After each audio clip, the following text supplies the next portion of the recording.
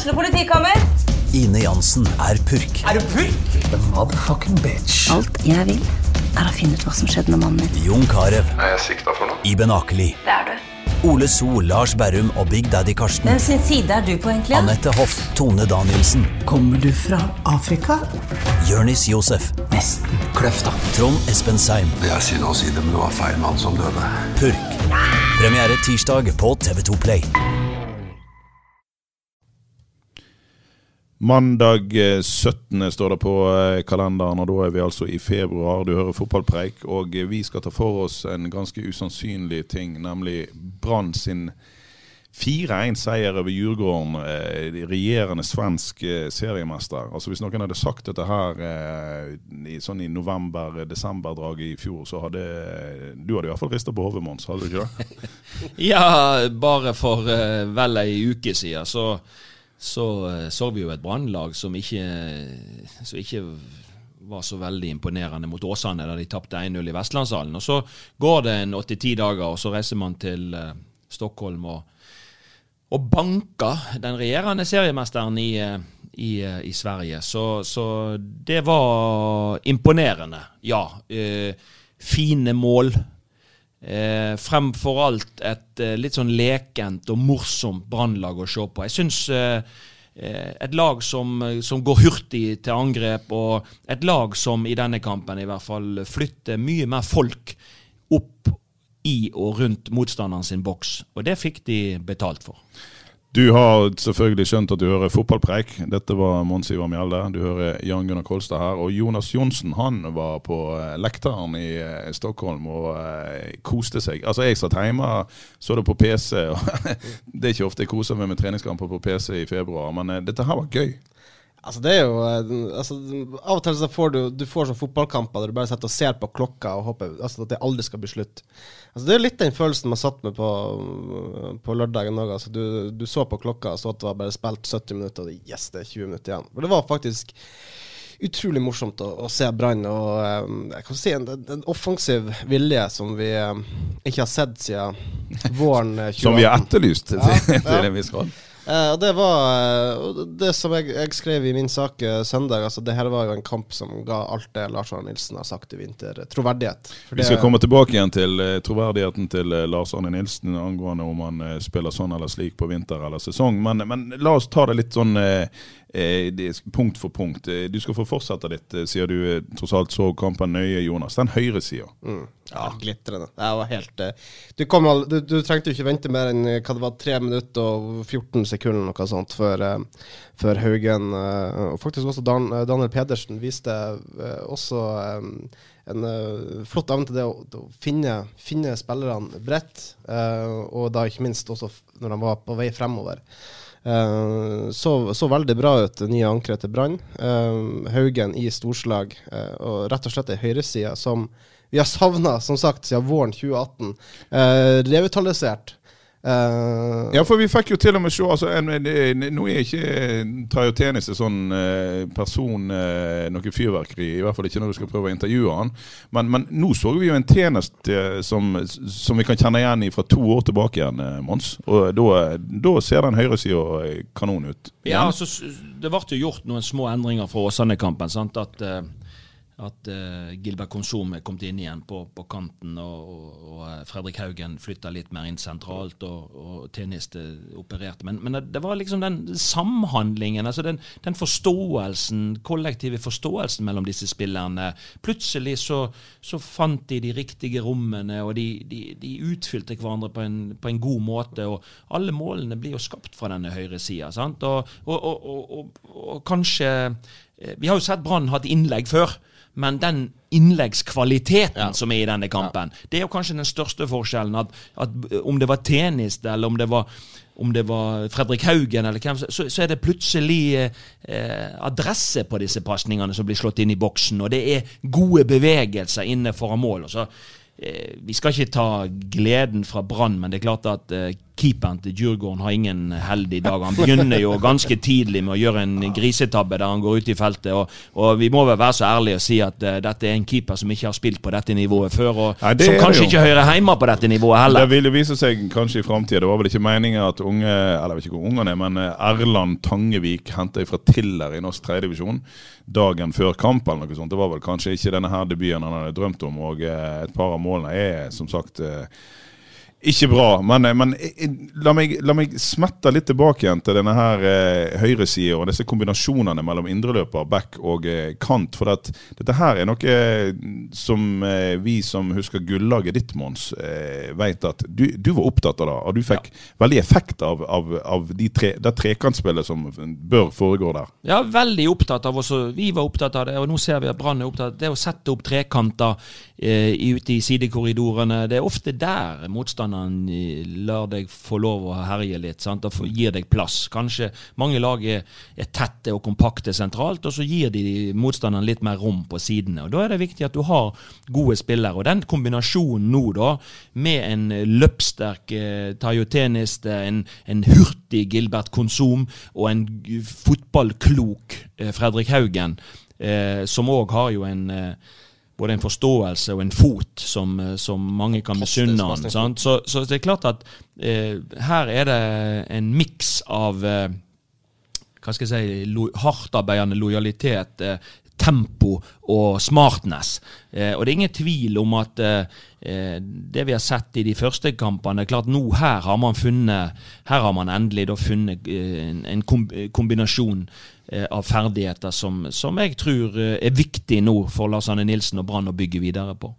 Fredrik Haugen var jo ute i fjor, vi ser jo nå hvor savnet han var, Jonas, altså, han har jo selv uttalt, han har selvtillit nok til å si at blir ikke jeg presset, så skal jeg treffe på meteren der medspilleren min står, og det gjør han jo, altså på det der 2-0-målet for eksempel. Altså, Både han og Bamba trekker frem at de har en fantastisk god link. Nå har ikke jeg fått sjekke opp i hvor mange målgivende Haugen har levert til Bamba, men både Haugen og Bamba er veldig klare på at de har en utrolig god forståelse for hvordan de spiller. Og Haugen som sagt sier at jeg kommer til å levere mange målgivende til Bamba om vi fortsetter sånn som det her. Og selv om vi sier midten av februar, så ser vi jo her konturene av et serielag, tenker jeg. Ja. Det er ingen tvil om at nå hadde man jo noen forfall. Det er jo ikke sikkert laget hadde blitt akkurat sånn hvis disse forfallene ikke hadde kommet. Det var jo spillere hjemme som var syke, som kanskje kunne ha startet denne kampen også.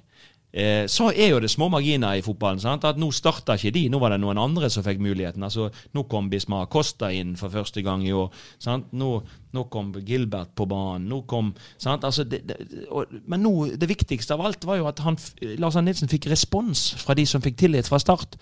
Han fikk superrespons, og da er det jo fristende, tenker jeg, å sette den samme elveren på banen når de skal møte Ålesund på fredags formiddag i Vestlandshallen. Det er jo noen ting, når jeg prater med spillerne lørdag, altså det de trekker frem, det er at vi er mye mer direkte.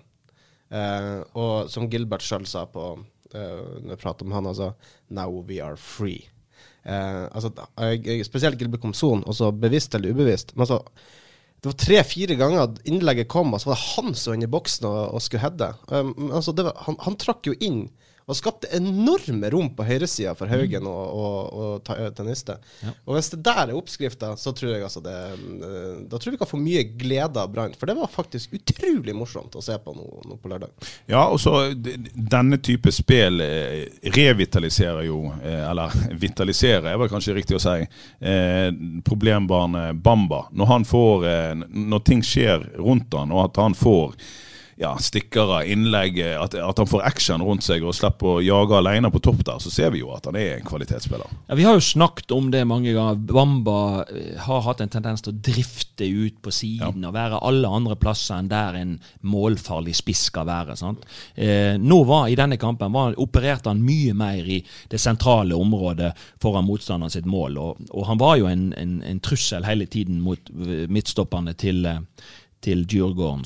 Så Bamba har nok større forståelse for rollen sin nå, tenker jeg. Og så får han jo mye mer understøtte enn han har gjort tidligere. Han blir ikke så alene. I pressspillet så det flere folk som nær han.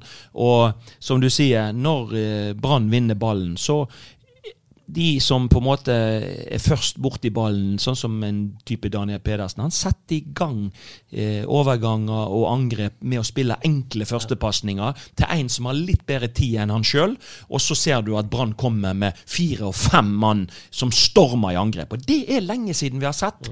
Et Brannlag som stormer I angrep med 4-5 mann, og et Brannlag som når de etablerer kantspill med innlegg, som da fyller boksen med 4-5 mann. Dette har vi ikke sett på lang lei, og det det som jeg sitter igjen med etter denne kampen. Et Brannlag som gøy å se på når de angriper så hurtig med så mye folk. Og det tror jeg at de som så denne kampen vil en type fotball som de vil trykke til sitt bryst. Og så kommer jo da 10 000 kroner spørsmålet, eller for Brann sin del 10 millioner kroner spørsmålet. Kommer LAN I motsetning til han gjorde I fjor til å tørre dette her når serien begynner. Vi jo på de støtt og stadig, Jonas, og ja, skulle jeg si, prøve å komme inn I hovedet på denne Lars Arne Nilsen, noe som jaggu ikke enkelt. Tror vi på dette her? Altså Brann spilte feiende fint I fjorvinter også, og så stokker det seg helt fra seriestart. De kan si hva de vil om at de var brukende ute ved våren og så, men jeg synes ikke det heller. Det skar seg når han endrer på ting. Tør han da nå, eller vet han at han har ryggen mot veggen? Har han gjort en forandring? I måten han framstår overfor oss journalister og overfor alle, kan jo tyde på at man har tatt et oppgjør med seg selv. Ja, jeg tror det. Og jeg tror også han klar over at han har ikke fyllt det liv. Etter den knusende evalueringen fra spillerne før jul, der blant annet det var tema, en av de sentrale temaene, måten jeg bare skrinla alt de jobbet med på vinteren I fjor, og legge om totalt til første seriekamp borte mot Odd.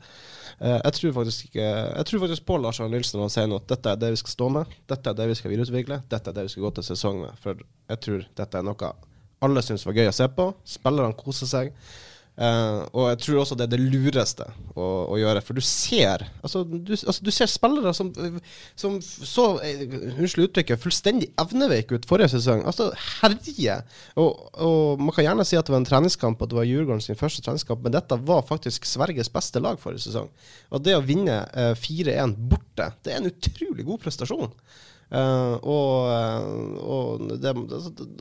Du ser at dette et brannlag som har masse kvaliteter, man må bare tørre å bruke det, og det var det. Han har jo fått satt sammen et lag nå som åpenbart fungerer, og der folk blir satt opp I situasjoner som de takler veldig godt, og de får brukt sine sterke sider. Han kommer aldri I verden til å tørre å gjøre noe annet nå, og det klart at gjør han noe annet, så misser han jobben. For det at spillerne dette beviser jo at han har fått spillerne med på en sånn type tankegang. Og hvis du skal begynne å vingle I forhold til noe som du ser spillerne har lyst til, altså det blir ikke ett spilleropprør til der som han overlever. Så dette kommer til å bli, men så det jo sånn, den lille malurten I begeret som vi må helle, altså 4-1 mot Djurgården, det jo på en måte imponerende. Det kjempeimponerende. Keeperen til Djurgården gjør 2 grisetabber, som gir 2 gratis brannmål. Djurgården ser for meg ut som de ikke som de skal gå ut og styre dette her og liksom skal føre kampen der borte.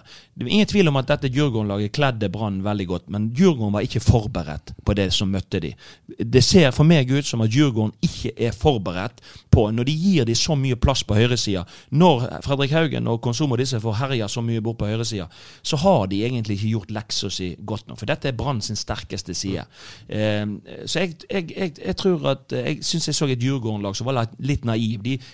Jeg satt med en sånn følelse at Djurgården spiller og Brann, de skårer mål. De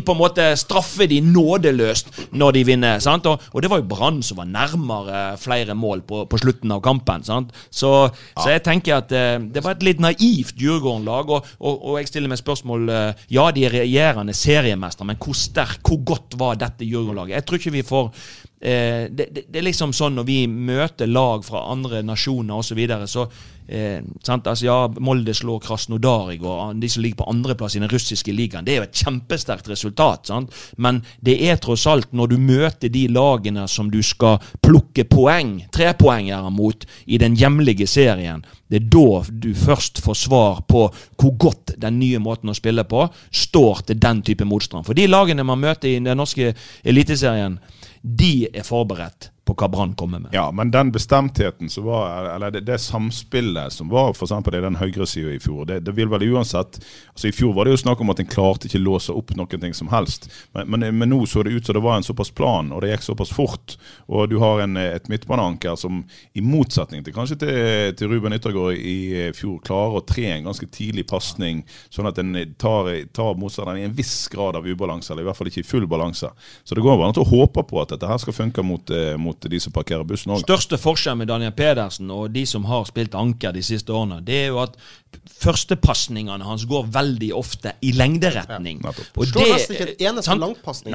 Nei da, korte passninger, men du spiller på spillere som på vei fremover i banen, og det en fordel. I fjor så vi veldig ofte at når ankere, de hadde ikke plass og tid nok, sånn at de måtte veldig ofte spille ballen på tvers eller bakover, og da har du jo ikke oppnådd noen ting i forhold til å få flytte på motstanderen. Ser veldig ut som Sivert Helte Nilsen, altså godeste Daniel Pedersen, og ikke den spilleren som fikk Brannfansen til å juble høyest da han var Branns første signering denne vinteren, men ser jo ut som en spiller som passer perfekt inn i dette laget til Lars Arne Nilsen, og gjør en veldig bra figur. Han spiller vel bare en omgang, ble erstattet av Amer og Dagic i pausen, og vi var veldig imponert over Amer forrige sesong, men den plassen der, den tilhører Daniel Pedersen. Ja, det tror jeg nok. Men sier vi nå, hører litt nordlandsdialekt, hva sier vi om din gamle venn Robert Taylor? Fullstendig satt i skyggen av en briljant høyreside, og som vi ikke har kommet inn på, det jo Brann var veldig offensiv vilje, men han slapp jo til mye også, og mye kom jo via blant annet venstresiden, der Thomas Grøgaard fikk absolutt null hjelp fra godeste. Ja, han ikke så veldig villig på Nei, jeg var ikke veldig glad i å jobbe hjemover, litt sånn som meg selv egentlig, må man kunne si. Men avsluttet jo kampen som høyreback, og kom jo da på stormløp fremover, og fikk jo en fantastisk flott målgivende til Markus Meneth, men de 60-65-70 minuttene som venstreving for Brann, det synes jeg var tynn suppe, altså. Men rett skal være rett. Mye av spillet til Brann i denne kampen var høyrevridd. Ja. Robert Taylor var en av de friske mot Åsane. Da skapte man mer på venstre siden. Så jo spørsmål om det Ruben Kristiansen som kommer inn igjen på den venstre bekken når han frisk igjen. Sant? Det mye som tyder på det. Og jeg synes likevel at selv om ikke Robert Taylor skinte så veldig i denne kampen, så han en spennende signering. For han også en sånn type som veldig opptatt av det som skjer fremover. Ja. Altså han en kantspiller som ønsker å sette fart fremover, og når vi ser det hvis vi har mange Brannspillere som ønsker å sette full fart fremover når vi har muligheten, så skjer det noe med bevegelsene rundt de, og da blir Brann plutselig et mye mer spennende lag å se på. Og vi kan jo se for oss at altså, selvfølgelig Barmen et godt valg på venstre indreløper, men det jo selvfølgelig også Petter Strand. Så hvis du da har en kant utenfor de som liker seg fremover, så jo både Barmen og Strand gutter som klarer å ta litt grep bakover. Så det kan jo hende at Robert Hede skal få litt frihet fremover. Ja. Helt soleklart, og jeg tror det flere. Gilbert Konsum også, når han var i Sogndal, så var han glitrende, og da hadde han en mye friere rolle offensivt. Det klart at noen spillere, de trenger litt mer faste rammer, men noen spillere, de må ha litt frihet for at de skal spille ut hele registeret sitt, og disse spillerne definitivt det. Så det mange flere plusser i denne kampen, og jeg tror Lars Arne og trenerteamet, de har jo tydelig jobbet godt gjennom vinteren. De har ikke mistet true, selv om man fikk en litt sånn, det var en sånn halvbra kamp mot Horsens på Gran Canaria, og en dårlig kamp mot Åsane i Vestlandsland stort sett. Men det klart at nå fikk man noen ordentlige svar som man da kan ta med seg inn i treningskampen mot Ålesund nå, og ta med seg inn i den treningsleiren som kommer i mars på Marbella. Og vi var jo spent på om surmulinger fra, ikke surmuling, men forbannelse og hva enn det var de gikk til juleferie med, om den ville fortsette. Men det jo heldigvis sånn med oss mennesker, i hvert fall de fleste, at du orker ikke gå rundt og være forbannet så lenge. Så det ser ut som at de nå har bestemt seg for, var det du som sa, Mons, en gang at her i Brann har vi det kjekt, og da må folk forholde seg til. Ja. Eller det var vel en konkret spiller. Det kan jeg ikke gjerne for, men... Det var han godeste venstrebekken fra USA, var ikke det han? Corrales? Ja, han hadde heimlengsel, men vi hadde det veldig kjekt i Brann, og det... Da måtte han forholde seg. Og det jo ingen tvil om at fotballspillere har kort hukommelse, da, for å si det sånn. Det med en gang vinden blåser i en retning som de liker, så det mulig å få de med. Og nå blåser det jo i en retning av offensiv fotball, og det jo tydelig at veldig mange setter pris på det, og så, som du, Mons, var inne på, han tør ikke og kan ikke gjøre noe. Han kan ikke snu i år som han gjorde i fjor. Men hva trenger vi da? Jeg sier stadig vi. Sånn det. Oppvokst på Strilland og Brann-supporter fra Barnsbein, da blir det vi. Men en stopper. Jeg kan ta de 2 tingene som Lars Arne Nilsen ikke var helt fornøyd med på lørdag. Det var pressspillet. Han mente det satt ikke helt. Og så det at de slipper til for mye. Ja, og da vi på stopper. Ja, da vi på stopper. Jeg synes jo både Christian Egger Rismark og Bismar Acosta gjør jo for så vidt en grei kamp. Bismar Acosta første kampen for sesongen. Ja, hvis du ser nøye på det der målet til Djurgården, så ikke Rismark imponerende. Jo, altså Rismark stopper jo den her, men så det Barmen som litt uheldig og får ballen i kne eller et eller annet og flikker den gjennom til den her spissen. Det var vel sånn jeg så det i alle fall. Ja, jeg har sett det igjen. Jeg tror ikke det stemmer. Ja, men samme kan det være. Ja, men det som greia, det jo at Bismar Acosta har fortsatt en tendens til å havne litt ut av posisjon, glemme seg litt bort når han skal bryte foran eller et eller annet sånt. Eggen Rismark har disse tempoproblemene, og jeg sliter litt med å se at det dem som skal være Brandstedt stopperpar for i en sesong som vi håper kanskje skal gi medaljer og europaspill. Jeg sliter også litt med å se at Lars Arne Nilsen skal sette på en av sine største kritikere, som i tillegg var middels og knapt nok det i fjor, altså Eggen Rismark. Jeg tror fortsatt, og vi vet vel at de ser etter å bytte ut han med noe annet. Ja, og de trenger en ordentlig sjef, altså, for det var litt... Det var morsomt å se fremover, men det var altså litt løssluppent bakover. Ja, og de slippte jo også til bra sjanser mot Åsane også, så det ingen tvil om at den som når Brann så offensiv i stilen som de nå ønsker å være, så blir du jo, når du misser ballen, så blir du jo litt sårbare for lag som da evner å spille ut gjenvinningspresset. En skal tåle å være litt sårbare. Ja, sant? Og da blir du litt sårbar. Og den som har størst tempo av disse midtstopperne som de har nå, det Ole Martin Kolskogen. Men han den ferskeste gutten her. Og det vil være antageligvis også veikeste. Ja, vil være stor risiko å gå inn til seriestart på Lerkedal med Ole Martin som en av 2 stoppere, sant? Som skal starte den kampen. Og det klart, per i dags dato så det Bismark og Eggen Rismark som har mest rutine, men jeg helt sikker på at de ikke er fornøyd 100%. Eggen Rismark har manglende tempo. Han god igangsetter, men han har manglende tempo. Og Bismark, han har jo vært utrent når han kom tilbake igjen fra ferie, og vil bruke tid på å komme det. Så jeg tenker at man må ut på markedet og finne en ordentlig sjefsmakker til Bismark Acosta. Så har man egentlig et lag som mer i balanse. Så vi også Håkon Oppdal sin største svakhet da, noen ganger, blant annet på baklengsmålet. Bare utspill som uten mål og mening, og så det Djurgårdsspillere som snapper det opp når Brann litt sånn halvveis i ubalanse, så blir det store sjanser ut av det. Jeg tror ikke Lars Arne Nilsen var veldig happy med, eller følte seg veldig trygg når han så ballbehandlinga til Jo, men jeg tror allikevel ikke at det første keeper de ser seg om. Nei, det tror ikke jeg heller. Han til Håkon Oppdal. Og så tror jeg at vi vet alle at det små marginer i fotball. Nå ser vi konturene av et godt Brannlag. Jeg tror at det utrolig viktig at en del av disse nøkkelspillerne, at Brann klarer å holde de skadefri. Sånn som jeg ser det, så har man noen spillere i dette laget. En type Bamba, en type Fredrik Haugen, og en del andre som Daniel Pedersen ikke minst, som du ekstremt viktig at du holder skadefri, og at de kan spille hver eneste kamp. For de som da skal på en måte inn og løse dette, vil ikke nødvendigvis være av samme kaliber. Nei, men når de nå prøver å spille inn en ny spillestil som fungerte bra mot Djurgården her, så det vel heller ikke sånn at det en fordel å få inn et rush med spillere nå på tampen inn mot seriestart. Skal ikke glemme at vi bare midten av februar. Altså det går an Nei, men det vanskelig å lykkes med, altså det jo all erfaring viser jo det vanskelig å lykkes med å hente spillere veldig sent i vinduet. Det klart at de spillerne som nå her, og som har fått vært med i en vinteroppkjøring og så videre, de jo de som best kapabel til å spille bra brannfotball i 2020. De som nå vil komme når vi skriver mars, de vil mest sannsynlig bruke litt tid på å komme inn i gjengen. De godt nok trent?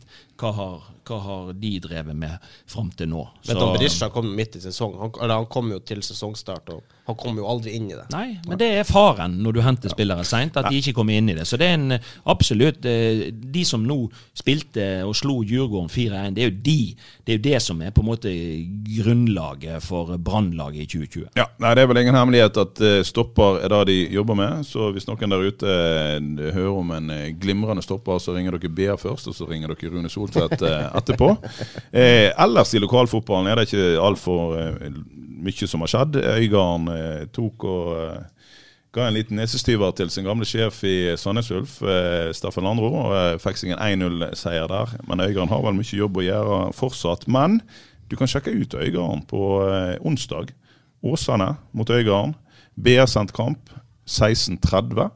Og da skal vel dere kommentere, gutter? Ja, det vel Mons. Ja, jeg og Rune Eriksen skal kommentere på onsdag, og det gleder vi oss til, for det klart at nå begynner vi å nærme oss mars, og disse to lagene spiller jo i Obos-ligaen, og de skal jo møtes på Gåtnes i første seriekamp også i år, så nå får vi jo virkelig en test på hvor disse lagene står. Åsane har jo vært imponerende så langt i treningskampene.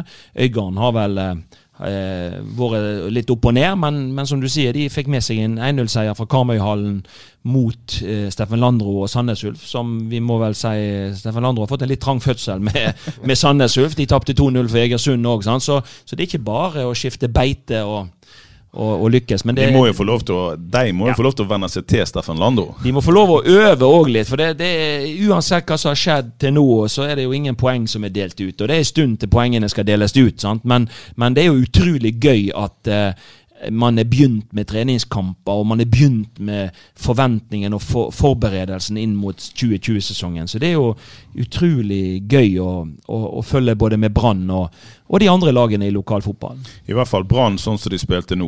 Og vi jo da selvfølgelig på hugget med en ny podd. Nå skal jeg ikke sitte her og love noe dato for det. De spiller vel på fredag mot Ålesund. Klokken 12 i Vestlandshallen. Vestlandshallen. Vi skal se hva Fotballpreik får skrapa sammen av eksperter og annet personell. Du skal selvfølgelig abonnere på Fotballpreik på iTunes og Podbean og alle de andre kanalene som serverer Spotify. Og hvis ikke så finner du han jo ukentlig på br.no i etterkant av Brann sine kamper. Og da det vel på tide å si takk for i dag. Takk for i dag. Hei da! Ukens annonsør HelloFresh. HelloFresh verdens ledende matkasseleverandør og kan være redningen i en travel hverdag. Mange av oss har nok vandret i butikken både sultne og uten en plan for middagen, som ender med at vi går for de samme kjedelige rettene gang på gang. Middag burde være dagens høydepunkt. Som HelloFresh kan du nå velge mellom 25 ulike retter hver eneste uke, eller få HelloFresh til å sette sammen menyen for deg. Dette gir deg muligheten til å prøve nye og spennende retter alene eller sammen med familien. Du velger antall porsjoner og får alt levert på døren på et tidspunkt som passer for deg. Oppskriftene enkle, og maten lett å lage både for store og for små. Ved å få alt levert hjem får du også mer tid til å dele matgleden med familie og venner. Kanskje det frister med asiatiske tacos eller greskinspirert kylling? Da kan jeg anbefale deg om å gå inn på hellofresh.no. Her kan du bruke koden FOTBALL og få opp til 1779 kroner i rabatt på de første 5 matkassene hvis du ikke har prøvd HelloFresh tidligere. Du kan også bruke rabatten hvis du har vært kunde og stoppet abonnementet ditt for 12 måneder siden eller lengre. Gå inn på hellofresh.no og bruk koden FOTBALL. Har du et enkeltpersonforetak eller en liten bedrift? Da du sikkert lei av å høre meg snakke om hvor enkelt det med kvitteringer og bilag i Fiken. Så vi gir oss her, vi. Fordi vi liker enkelt. Fiken, superenkelt regnskap.